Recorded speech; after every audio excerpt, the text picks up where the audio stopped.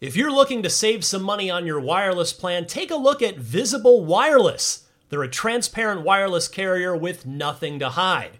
If you haven't heard of Visible, well, now you have. They're the wireless carrier that's making wireless visible. It's in the name. Switch to Visible, where you can get a one-line plan with unlimited 5G data powered by Verizon for just $25 a month, taxes and fees included. One-line wireless, just $25 a month with taxes and fees included. That's unlimited 5G data powered by Verizon. Switch now at Visible.com. You shouldn't judge a book by its cover, but you can judge a company by its name, like Visible, the wireless company making wireless visible. Monthly rate on the Visible plan. For data management practices and additional terms, visit Visible.com. Another day is here, and you're ready for it. What to wear? Check. Breakfast, lunch, and dinner? Check. Planning for what's next and how to save for it? That's where Bank of America can help. For your financial to-dos, Bank of America has experts ready to help get you closer to your goals. Get started at one of our local financial centers or 24/7 in our mobile banking app. Find a location near you at bankofamerica.com/talktous. What would you like the power to do? Mobile banking requires downloading the app and is only available for select devices. Message and data rates may apply. Bank of America N.A., member FDIC. This is Steve Downs, the voice of Master Chief, Sierra 117, and you're listening to Podcast Unlocked, the world's #1 Xbox podcast. Now, finish this fight. Master Chief, out. What's happening, friends? Welcome to Podcast Unlocked. It is IGN's weekly Xbox show, our final episode of 2023. It is December 20th as we record this. It'll be the 21st as it releases. I'm Ryan McCaffrey, as always, here, completing my, I don't even know how many years of this podcast it's been, but a lot. And I'm joined by my fellow Podcast Unlocked veterans. First of all, Stella Chung, always good to see you. Hi, I would show you my sweater right now, but I have a cat.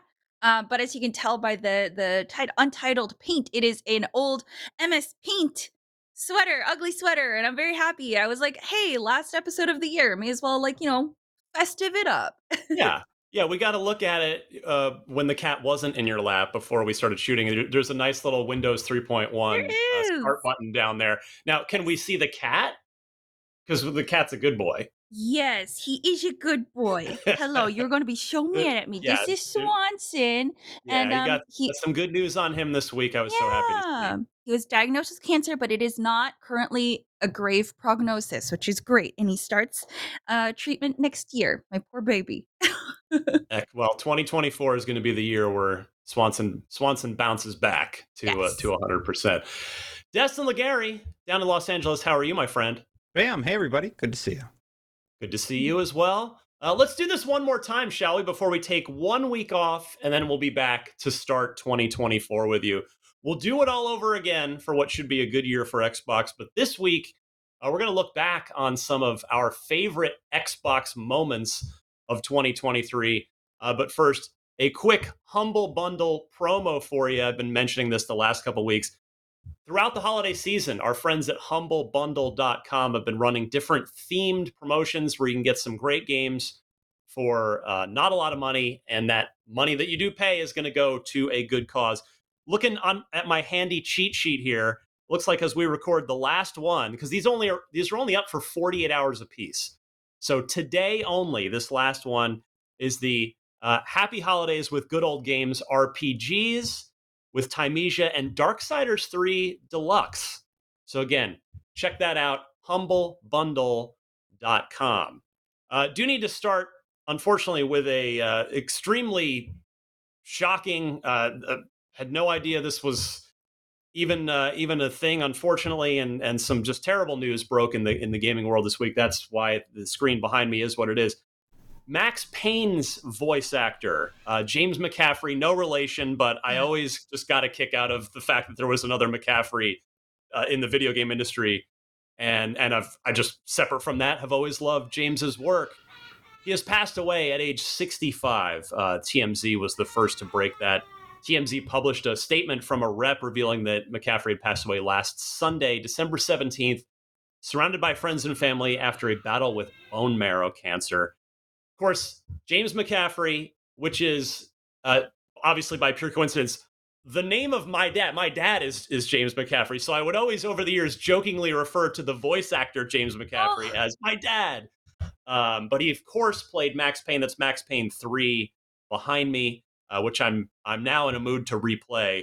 I did start to replay the first 2 Max Paynes when this news broke earlier this week. So that's certainly his most prominent video game role. But our friends at Remedy have been utilizing him in most of their games since.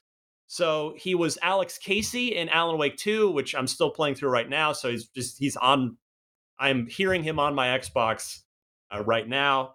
He also was in Control as well. So yeah, Sam Lake, the studio head, of course, at Remedy, the boss man there, who's known him for a very, very, very long time, posted, "We are deeply saddened to hear about the passing of our beloved friend and collaborator, James McCaffrey, the iconic voice of Max Payne and Alex Casey. His remarkable talent gave life to our characters and left an enduring impact on our community. Our hearts go out to his family."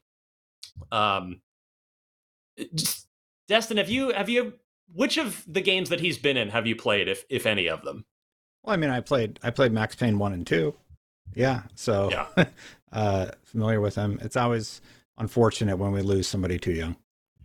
Yeah, 65, far too young. Stella, I'm gonna guess, since they're just super old games, that you probably have not played Max Payne, at least 1 and 2.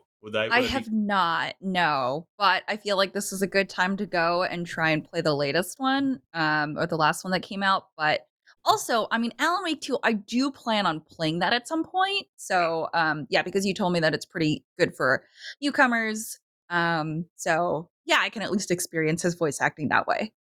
And what will prove to be an honorable, or just a great way to memorialize him from Remedy is the Max Payne 1 and 2 remakes that we know are underway now at Remedy. So presumably, if they presumably are going to use all the old VO that was already done, unless maybe he's already re-recorded. I'm not, obviously, Remedy's not talking about that project quite yet, but that will be those remakes and the first 2 games coming back here in a few years, whenever Remedy is done with those remakes. That'll be, I'm sure they'll be dedicated directly to him very prominently in the game, and that'll be a good way to preserve his memory for future gaming generations with the Max Payne 1 and 2 remake. So rest in peace to James McCaffrey and his family. Is 65, as Destin said, just far too young.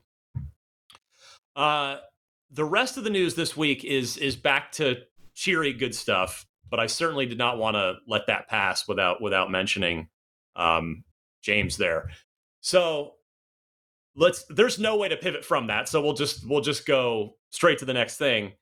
And I know you guys probably don't want to talk about the Activision Blizzard thing anymore, but there is another bit of news there, and it is something we've been expecting to happen for a while, and it has now happened.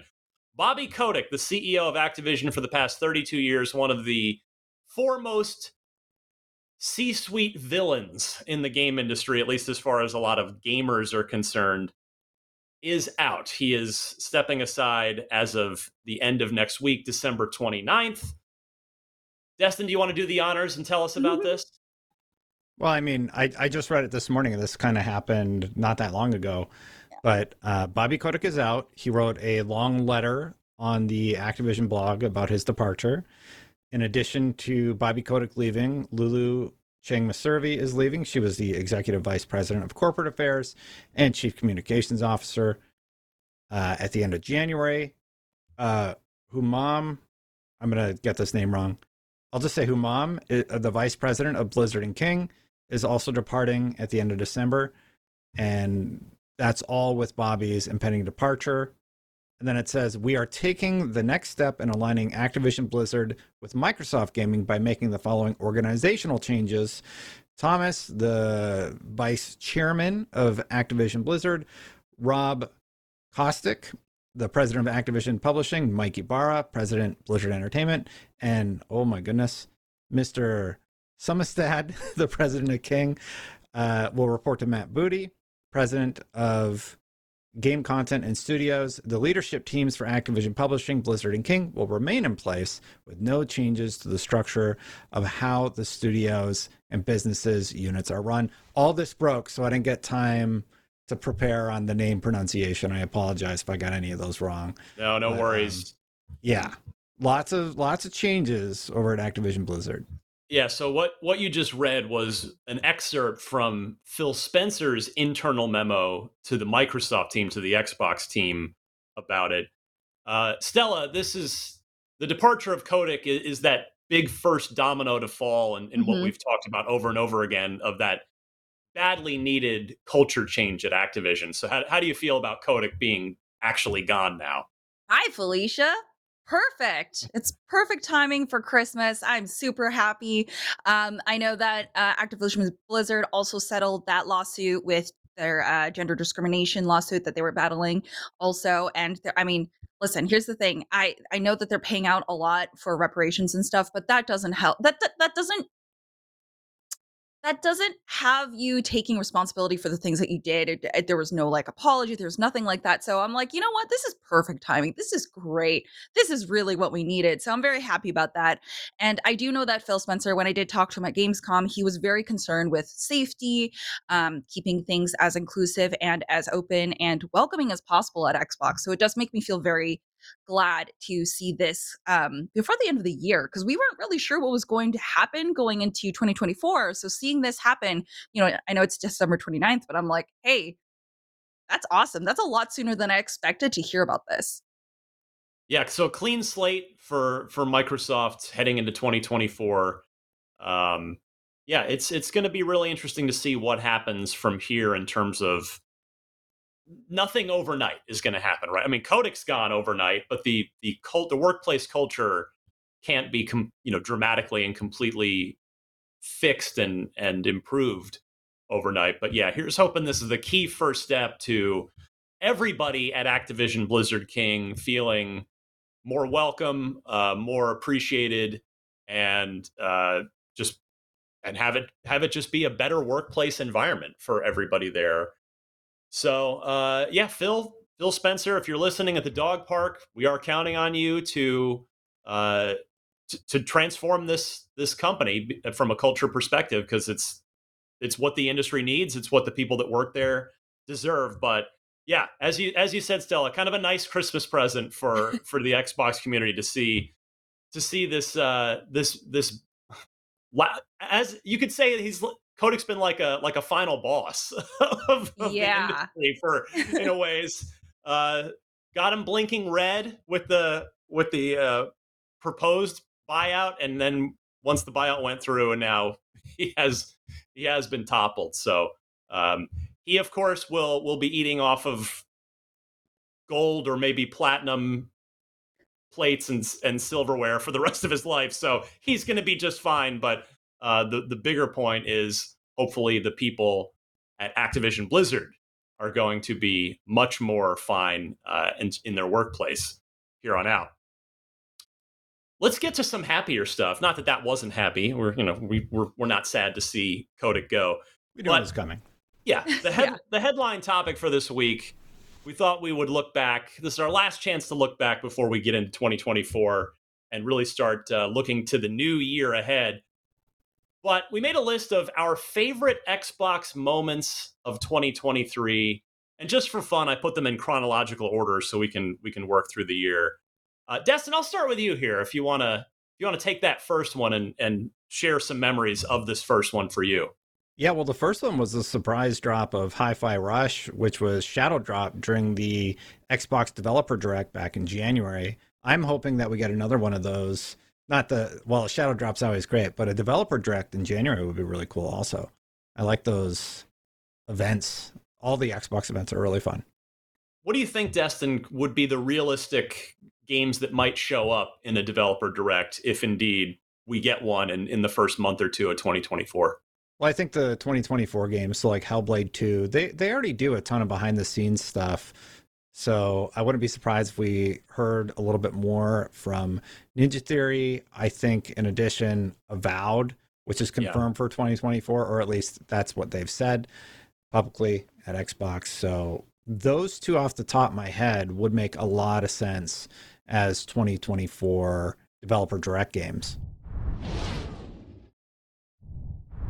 I'd say, can I add maybe Microsoft Flight Simulator 2024 to that list as well? That would probably be a strong candidate to show up at a developer direct. It's a game, it's been announced, we know it's coming, but we haven't really seen or heard much about it yet. I think it just got announced at the showcase and nothing since, if I remember correctly, unless it got announced at Gamescom. It got announced wherever it got announced.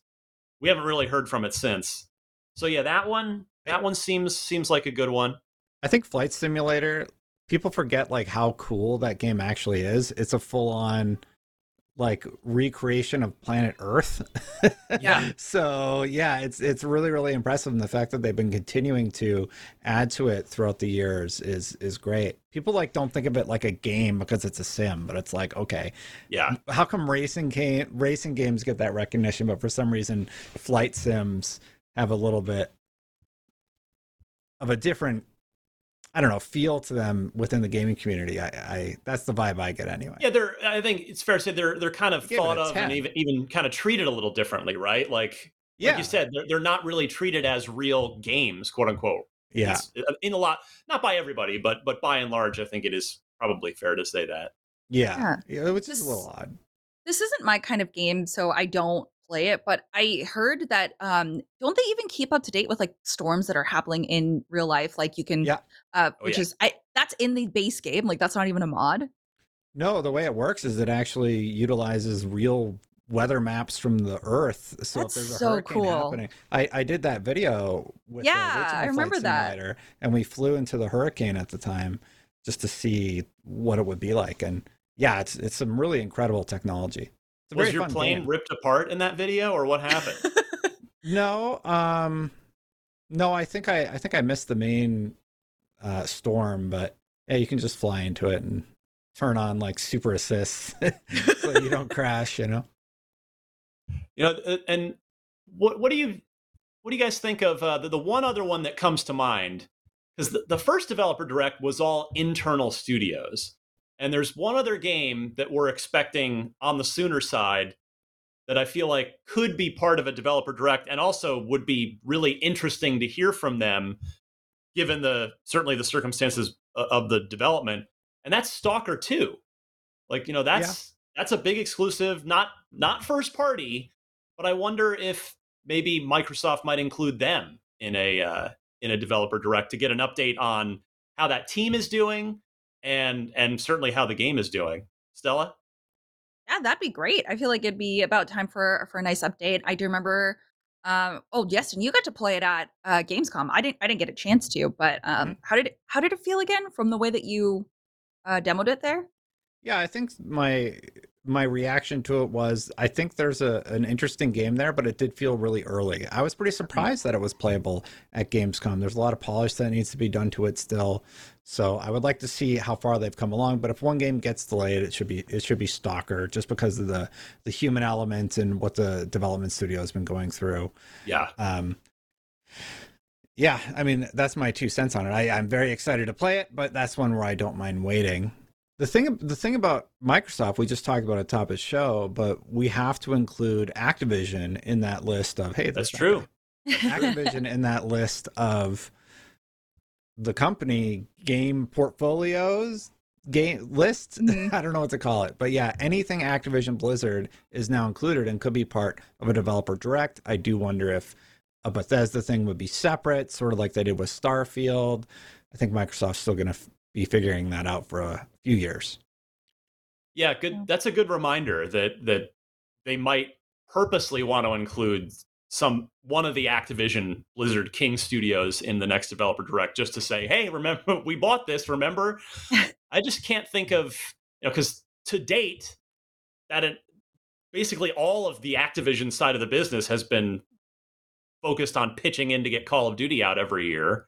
Mm-hmm. I don't know if there might be like a big Warzone update that they might want to feature as like tease as part of a developer direct. Because outside of that, I mean, Diablo 4, there's seasonal content, but then the actual first expansion that got announced isn't due out till late 2024.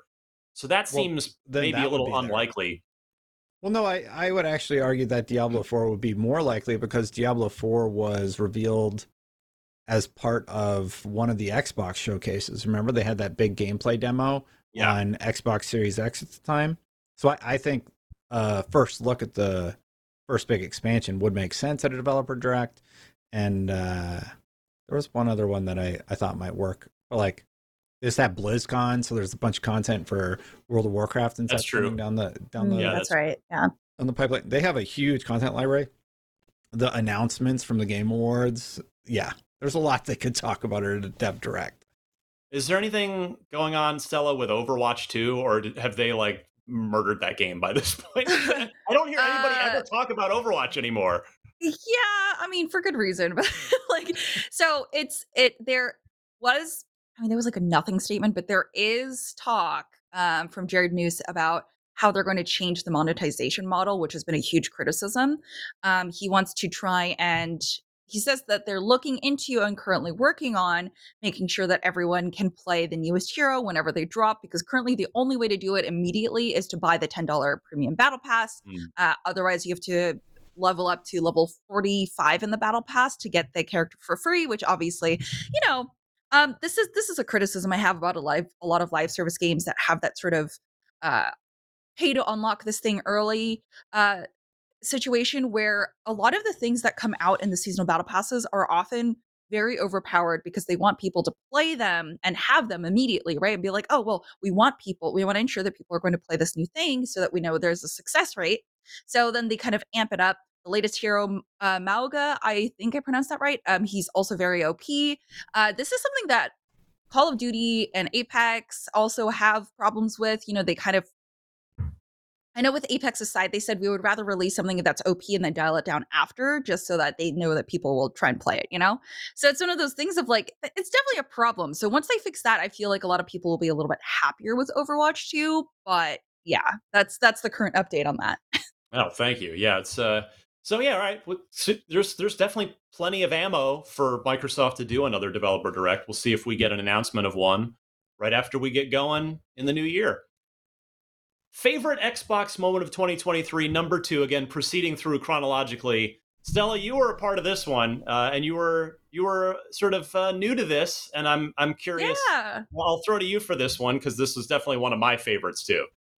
Yeah, the Diablo 4 beta test weekend, which you're right. I didn't think I was into games like this. I tried Path of Exile once and I was like, oh my God, this is too much. But Diablo 4 was definitely more straight to the point. It was way easier for me to learn. And I leveled to max level immediately, which was kind of wild to me. But yeah, also I see your note that the servers actually worked, and they did, which is great. It's kind of unheard of. As soon as that first weekend started, I remember I think there was like a little bit of a hiccup trying to, it took a little while to get in, but after that it was pretty smooth sailing. And by the time the second beta weekend rolled around, smooth sailing. By the time the server slam happened closer to launch, that seemed to squash out any last bit of connectivity issue. And then when it launched, it was, I mean, we did not have a repeat of error 30. What was it from Diablo 3? Error 37? I don't know. I don't remember. Right.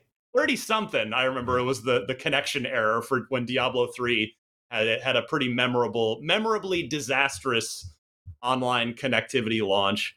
But yeah, boy, that might have been, that's one of my 2 favorite gaming weekends of the year. We'll get to the other one in a few minutes, but just sinking into my couch, which is right over here, and pretty much not getting up, just doing nothing but playing Diablo 4. They gave us that entire first act that weekend, and then coming back to work on Monday and talking to all of you guys and all the other IGN crew about how they played it and what they thought and what they did. That was a great weekend, great Xbox memory from 2023. Third one, at least for me, I'm definitely putting this on my list, was we fast forward to June now. We get to the middle of the year, and the highlight for me of the Xbox Summer Showcase in June was that Fable gameplay trailer.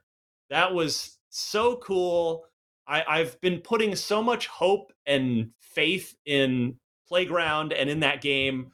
Like of all the games that are announced that we know about in the portfolio, I want them all to be great and I want them all to do well. But Fable's the one that above all the others that I want to be, that I really, really want to be amazing, because I miss Fable. I love the originals, particularly Fable 2. And so we've known for a long time that Playground Games, the developer of Forza Horizon, is handed the keys to the Fable reboot. And we haven't really seen it, or at least we hadn't in any way, shape, or form in any sort of real way. We had a pure CG teaser from 2 or 3 years ago. But this year at the Summer Showcase, we got, if you're watching us on video, the trailer you're watching now, this in-engine gameplay trailer, which revealed this whole crazy Jack and the Beanstalk angle to it, which is a totally different take than the original version of Fable and the original sort of universe. And Destin, you are our resident tech enthusiast, shall we say, in terms Sure. of game engines and what games are doing from a technical visual perspective. This is Forza tech. This is the Forza engine at work, Destin. It's doing stuff we've never seen it do before. Yeah, I mean, I don't know what to say about it, really. You put me on the spot like that, but I was certainly blown away by what was on display. I'm excited to play it. I think the humor is perfect. Like, they're really hitting that tone that Fable is known for. I'm excited to see how it'll work when we select our character, or how that's going to work with the protagonist, because in the past you could like be good and evil, and Yes, you had all these customization options with your character. So I am curious about how the magic elements are going to work, and I'm just excited to see more. They have a lot of my favorite comedians working on it. So yeah, very, very stoked about this one. Stella, where's your hype level for the new Fable based on this gameplay teaser we got in June? I mean, I've always wanted to play Fable. I tried to get into the older ones, but the mechanics definitely kind of put me off of it. So I'm very excited to play this, and I've said this before, but also rewatching that trailer on video here, I was like, oh yeah, the humor was kind of funny. It gave me very like Parks and Rec vibes with some of the with these cutscenes, and I'm like, I hope they keep that humor in the game because it's very funny, and I think it would just be really cool to have a fantasy game where you have cutaways like that. Yeah. So I'm really excited. I'm so curious to what Fable in modern times is going, or a modernized Fable is going to be, because I didn't really get to play the previous ones, but I know that there was a lot of different things you could do, like a lot. So I'm very excited. Yeah, a lot of as Destin noted earlier, good and bad choices. You could absolutely become evil, and it would physically change the appearance of your character. In Fable 2, you had a dog, which was one of the signature features of the second game. I hope they retain that, although in the gameplay snippet, there's that one little bit of what looks like actual real game, like, Mhm. just with the HUD turned off gameplay, where she's throwing the fireball. Yeah. Yeah. And there's no pet in sight there. So and there's no sign of a pet anywhere in this. So I wonder if they're not going to go there for this one and maybe look at it for the sequel, or just pets just won't fit the vision that Playground has for this. But as I've said a thousand times on this podcast before, Playground Games has not only never missed, I think their worst game is like at least an 8 out of 10, maybe a 9 out of 10, and that game was the original Forza Horizon, their first game, which was set Oh. in fictional Colorado. Like, that was a great game, and their games have only gotten better and better and better, to the point where Horizon 5 won IGN's 2021 Game of the Year award, and I think the last couple Horizons have gotten 10s. Yeah, I think 4 and 5 did. I don't remember if 3 did. I'd have to go look it up. But in any case, that gives me so much confidence in what they're going to do with Fable, and I can't wait. I don't know if we'll see much or hear much from it this year, because it seems like that game's still relatively early in development, but it was definitely a memorable moment for me in 2023. This week's podcast Unlocked is brought to you by NordVPN. Hey, if you're watching a lot of sports like me and you hate blackouts, NordVPN is a great way to go. You can use NordVPN, a virtual private network, to watch live sporting events, TV shows, films that aren't available in your region by switching your virtual location to a country that is showing that event. No more blackouts. It's also good for plenty of other stuff like protecting your private data, your bank details, your passwords, your online identity. You can protect your data while you're traveling and using public Wi-Fi. NordVPN protects you wherever you are in the world. NordVPN Threat Protection also protects you from viruses, malware, and phishing sites. NordVPN is also the fastest VPN in the world. No buffering or lagging while you're streaming, and it will stop your ISP bandwidth throttling.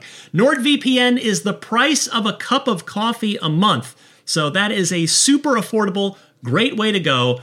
To get the best discount off of your NordVPN plan, go to nordvpn.com/unlocked without the E. That's nordvpn.com/UNLOCKD. And that'll give you 4 extra months on the 2-year plan. And best of all, there's no risk with Nord's 30-day money-back guarantee. nordvpn.com/unlocked without the E. Contained herein are the heresies of Radolf Burntwine, erstwhile monk turned traveling medical investigator. Join me as I uncover the blasphemous truth of a plague-ridden world, that ours is not a loving God, and we are not its favored children. The heresies of Radolf Burntwine, coming January 2nd, wherever podcasts are available.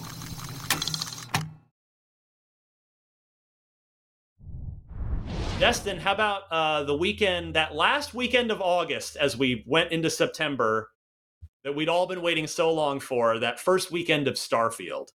Yeah, I wasn't around for the first weekend of Starfield, actually. Oh, that's right. We were, yeah. Yeah, we were in Germany. So that's right. Yeah, you guys were gone. Okay. Yeah, so I had it on a laptop while I was in Germany so that I could play it while I was out. Yeah. And that's a cool memory, though, right? For you, that's like where you first spent time with it, was in Germany. That's neat. I think I got code the day before we went to Germany, so I played like a little bit on my desktop. Yeah. Right? Because we had early access to do coverage of the game, so right. I played a little bit there, and then when I was out, I was playing on my laptop, and it ran. So I was impressed the laptop held up, and getting to do that, and let one of my coworkers like play for a little bit because they were super curious and just get a feel for it. Yeah, definitely fun memories. Yeah, I mean, we gathered around and watched you play because we were like, oh, what's that? Oh, that's what that looks like? Oh, interesting. Instead of prepping for Gamescom the day before, we were all just watching him play. Yeah. Well, but you're exactly hitting on what that weekend was, Stella, which was, that was the biggest water cooler moment for Xbox, yeah. I would argue, in a long time, where it's just everybody, you had to be there, you had to participate, you had to be part of the conversation. Unfortunately, we just haven't had a lot of those moments with Xbox where it's been, everybody is playing, everybody's psyched for it. It's been too long. So that was a really great weekend where just like the entire gaming world was focused on, like, Starfield was the talk of the town, and everybody was playing it that first weekend. And, I told the story on whatever that podcast was that we were allowed to start talking about it right after that, where I had started just down the main quest, and then I just accidentally clicked in my right stick while I was making conversation choices and meleeed a bartender, and the police came and arrested me. And then they, it was SysDef. They wanted me to come be a double agent for them in the Crimson Fleet, and I went, and it sent me down that phenomenal side quest line of the Crimson Fleet. So yeah. That was just again, I'm so excited for more of those kinds of everybody's got to be there water cooler moments happening with Xbox as time goes on. And Starfield, that was a big one that first weekend. Yeah, I was okay with the Crimson Fleet like asking me to be on their side, but they didn't return my plushie, so I had to reload. You stole most of those anyway. I stole them, and they only took the contraband, but then they also took the stuff that was stolen. And I was like, oh, maybe there's a locker or something I can go grab them out of. No, so I was like, okay, well, great. I have to reload now and figure out what to do here. So yeah, I was getting my space dog plushie back. It's, priorities, right? You gotta, exactly. You gotta prioritize. I'll double agent for you, but the pay, if it's plushie pay, down. yeah, you're in. Destin, you've been IGN's champion of closely tracking the entire Activision Blizzard saga. So October is where we fast forward to now, when the Activision Blizzard deal finally went through, when the CMA signed off after there was, the revision with the cloud stuff being sold off to sold off to Ubisoft. Does this count as a favorite moment of the year in October, or more of like the biggest relief moment of 2023 that it was finally over? For me, it was. There were a lot of twists and turns if you follow it all the way from the beginning. I think this specific moment, we definitely have to give props to Kat and Rebecca Valentine for their amazing coverage on IGN for the closing arguments, and as it was getting near the end there.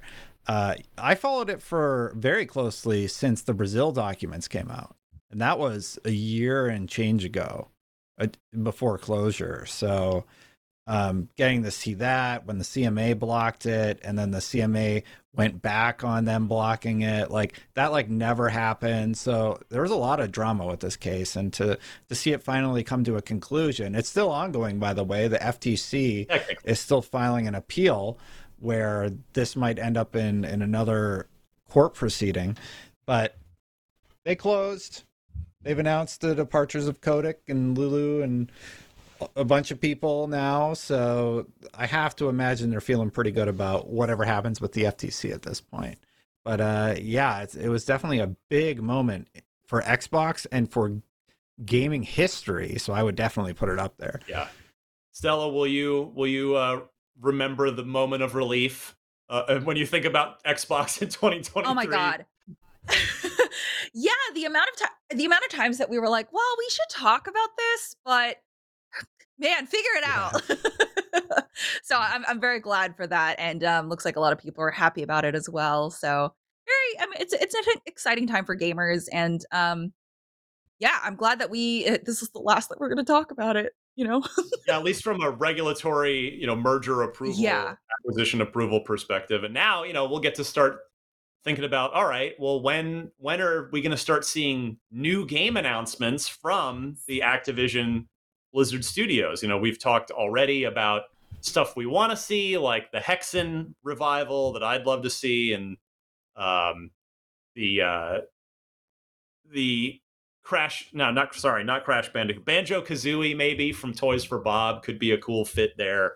So all these teams are only just going to be potentially starting on new projects now that Phil Spencer's in charge and Microsoft's driving the bus, and they're not necessarily stuck doing Call of Duty support work or whatever it is Activision had them doing that seemed to be more or less behind the scenes. So yeah, 2024, it might be quiet from most, if not all, the newly acquired Activision Blizzard Studios, but they're definitely going to be starting on new stuff. Finally, the sixth moment on our list here for most memorable moments of 2023. Stella, I'll go to you because Xbox fans have been wanting. We've been wanting our Spider-Man, we've been wanting our Spider-Man for a while, and well, Spider-Man's known for being bitten by a dangerous creature. Xbox instead got the hero who is the dangerous creature that does the biting. Yes. And Marvel's Blade being announced. I mean, I'm glad you threw this to me because I'm very excited for that game. So I watched Blade kind of recently over the last few years, and I was like, wait, what? This is awesome. I mean, it's very campy, but I love it. This is awesome. So I'm super happy. Also, I love the studio that's doing this. And I like again, like I kept saying, if you haven't played Deathloop, please play it. And I actually read the comments from the last episode where I was like, hey, what if Arcane ties this into their universe? Or that could be super cool. And I did see a few people being like, oh, wait, yeah, Stella could be onto something. That could be really interesting. Even if it's like a little nod, I think it'd be really cool. Because in Deathloop, they did confirm it's in the same universe, same timeline, and it's so cool. And I love stuff like that. So I'm very excited. I love the style of this. I'm super excited. I've in all the years of after having seen Blade, I never thought of a video game in recent years that could work with him. And I was like, wait, this could work. This could be super cool. Yeah, I'm glad you all are doing this. Destin, would you have ever guessed the matchup of Arcane with Blade? It's a really interesting matchup. Never. I never would have guessed Arcane and Blade.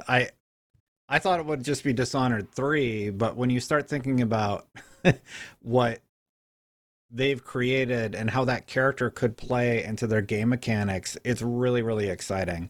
Just looking at what people have managed to figure out with Deathloop, I can't wait to see them do speedruns like that as Blade. So from a gameplay perspective, I'm very excited about the potential and possibilities here. Yeah, me too. And likewise, I would never have guessed this matchup but when I think about it's definitely going to be interesting because Arcane stuff, like Dishonored, Deathloop, it's all about emergent gameplay, right? Like you can approach a situation in any number of different ways, stealth, going loud, just approaching it from a different bits of the environment, different directions.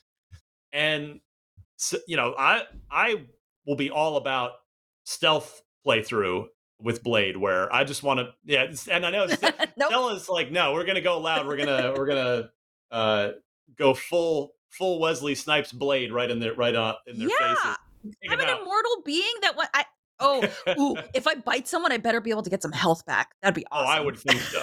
Yeah, I'd be shocked if that didn't happen, but yeah, there are going to be some really interesting possibilities with this. You got to figure. So Deathloop was 2021, I think. So this should be. Oh my god, no way. 2 years into this. I'll double check, but I'm checking. It was 2021, September 14th. Yeah, late 21. No so they're 2 years in, which means it's probably going to be at least 2 more years minimum before Marvel's Blade is released for Xbox. But it's going to be interesting whenever it does roll around. That's going to be fun. So there you go. Those were our 6 that we came up with, our 6 most memorable Xbox moments of the year. I look forward to the comments on this episode because I'm going to guess people are going to add theirs to the 6 that we gave. Let's see here. That's go ahead, like, Stella.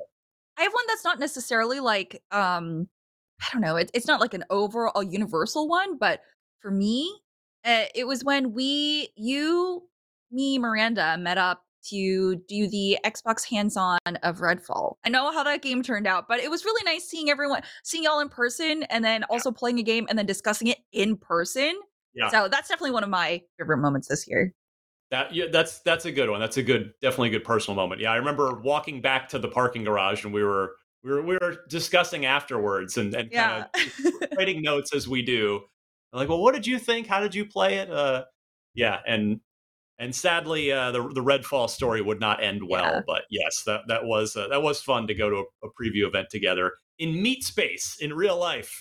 I know I was like, this feels illegal, but I like this. This is great. Well, hopefully, we should hopefully get the chance to do that in 2024, whether it's between Hellblade 2, Avowed.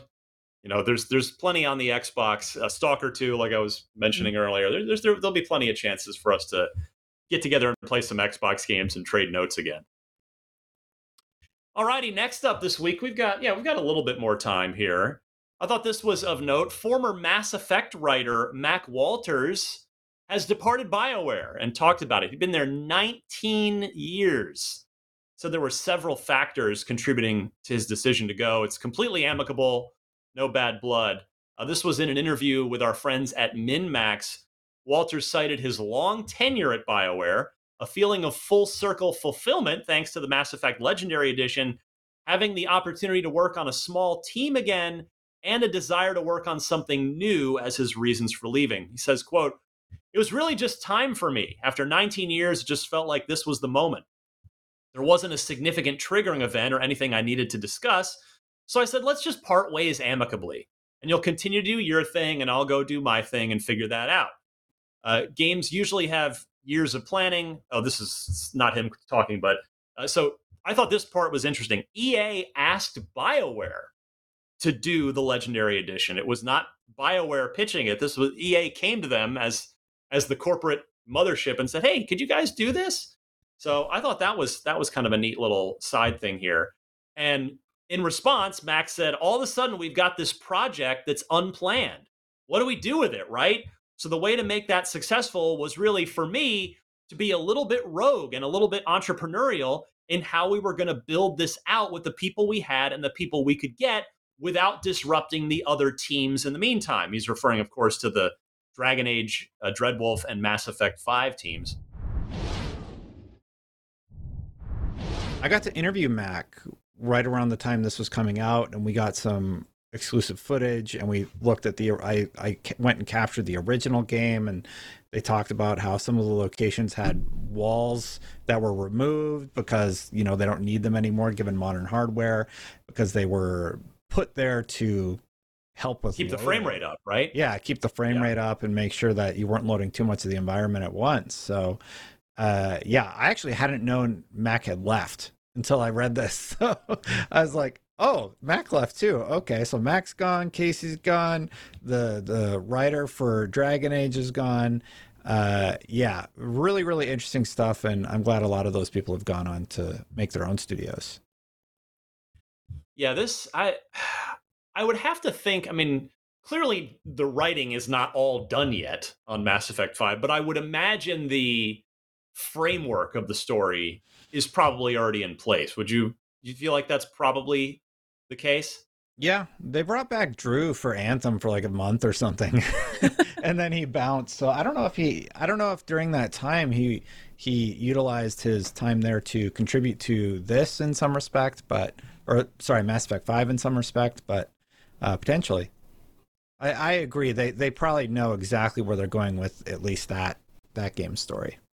Yeah, and then I can't imagine they don't have already like a skeletal framework of everything, at least like the major beats that they want to hit for sure. Mm-hmm.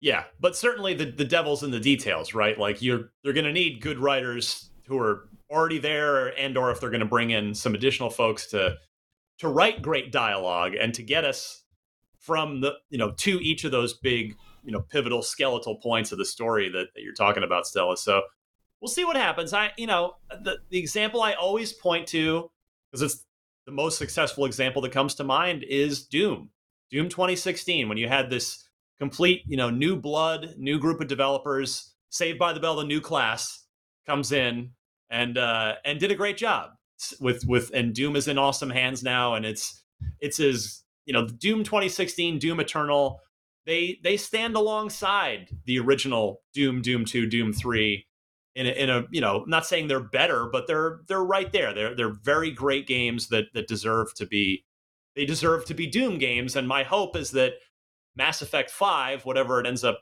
being called, we can say the same thing about it, that it stands there, up there with the Mass Effect trilogy. In fact, Destin, you're reminding me, you're talking about the ending of 3, and obviously we don't need to dredge that conversation up again, but you are reminding me that aside from the choose your color ending, the run up to that ending I remember loving, where you're sort of studiously going through, like the way that the story guided you to kind of say goodbye to all the major characters along the way. I have a great memory of that. That was an awesome way they did that, I thought. Every single thing I think is amazing up until that end point. And then after all the DLCs came out and everything, they actually added additional context to the ending, which I think went a long way for 3 and making 3 feel like complete after the fact. I think especially like the Leviathan DLC, I think I reviewed the Leviathan DLC, really stuck with me because I felt like it answered a lot of the lingering questions about the Reapers and who they were as characters. There were some pretty big revelations in that one. It was just really the color thing, because it was like, did you pick red, blue, or green? Yep. And then people were like comparing the different endings, and it's because it was marketed as though every little decision you made would have an impact at the end. And it wasn't until they added the additional ending later that it felt right, for lack of a better term. And Mass Effect 5 seems to be alluding to the fact that Destroy was the canon ending. So I was just going to ask, is there a consensus on which one is the canon ending? Well, actually, Destroy would have destroyed like Legion and everybody, so maybe that's not correct. I don't know. There was a little Easter egg for one of the endings where you see Shepard like take a breath or something. Oh yeah, I remember that. What? I think Oh, that that's was cool. the Destroy ending. Huh. But Wasn't he like at the bottom of some rubble pile or something? Am I remembering that correctly? yeah. Or he It's or like she, the- depending on which It's the chest plate. Shepard you played. Yeah. Chest plate with N7, and you see it go. And I think that was the Destroy ending, but it's been so long. Don't quote me on that. Let me see. Okay. So it seems that a lot of people are saying the Destroy ending seems to be canon, but they're like, it can't be. Yeah, because I don't know. This, because the Geth are teased in the new assets. So how are they around? Because they should all be gone. I can't remember what I chose first, because I was a very renegade one. I know. I have a. Go ahead, Stella. Oh, I was just gonna say, every time I try to play Mass Effect 1, I cannot get past like the intro, like the first few missions. I'm just like, man, this is just not catching me. But somehow when I started all those years back on Mass Effect 2, that gripped me immediately. I didn't even know the background story. The intro, I'm surprised to hear you say that, because the intro is all about getting your crew together. And It's then so you go weird. to the Citadel and like I can't explain it. Yeah. I might just have to just keep on going through it. But for some reason, starting on 2, I was like, oh, this is great. This is awesome. Because, I mean, I guess it kind of works as a starting point too. But going back into 1. It's a lot of talking. I was just going to say. Sorry. I think, maybe. Yeah. I don't know. Yeah, I don't know. Sorry, Ryan, go ahead. No, it's okay. I was just saying, I had started when Legendary Edition came out. I got a good bit into 1, but then other new games that I hadn't played before came out, so I haven't gone back. But man, sometime between now and when Mass Effect 5 comes out, I want to go back through the Legendary Edition and do all 3 of them again. All right, we've just got another 2 minutes here, and let's take the 2 minutes, not only to thank our listeners, we're going to do that in a second, but it's the end of the year, and we have an Unlock Block Trivia champion. I know it was kind of a year with Miranda having to miss most of the year and then leave the show. And, it wasn't. Not all the contestants were here the whole year, but yeah, okay. That being said, excuses for everybody. Destin, I'm going to give you 30 seconds to make an acceptance of speech for your win. You are the winner. Congratulations of the 2023 Unlock Block Trivia Challenge. And then I'm going to play you off like Jeff Keighley. Yeah, I get 30 seconds. I did it. Thank you, everybody, for all your support. No, for real. Without Unlocked, I mean, we don't have this silly trivia thing. So as like the 4th time champion, I just want to say thank you to all the listeners and viewers. And that's it. That's it. His cheeky smile. Oh my God. He loves this. He loves winning this. Have I won 3 or 4? I don't know. You lose count after a while. My God. Man. Look at you, LeBron. Like, not 1, not 2, not 3. All right. We got to go. We have 30 seconds before we're going to sign off for the year here. Stella, I'll give you a quick let you give a quick shout, and then we'll dip out.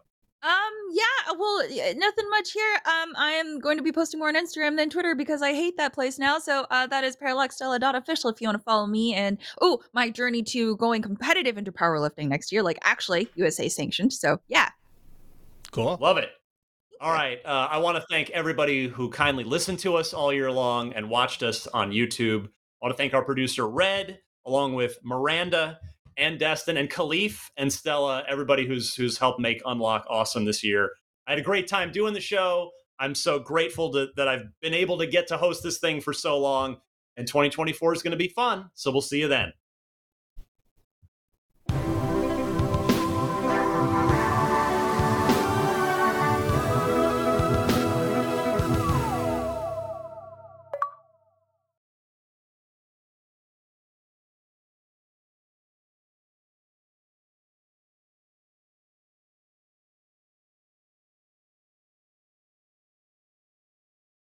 Hey there, this is Justin Bartha. I made a funny new podcast, King of the Egg Cream. It has the greatest cast in the history of podcasts with actors like Louis Black. I'm torn by my feelings for two women. Bobby Cannavale. You can eat it, or if someone hits you, you can put it on your cut. Melanie Linsky. I wonder what these marvelous things are that look just like boiled chicken feet. Jason Ritter. I can break things and pick locks and kill people. Michael Stuhlbarg. The whole point is to inspire people that they should make themselves better. Ari Grainer. No, don't whet its appetite. What are you, an idiot? Me, Justin Bartha.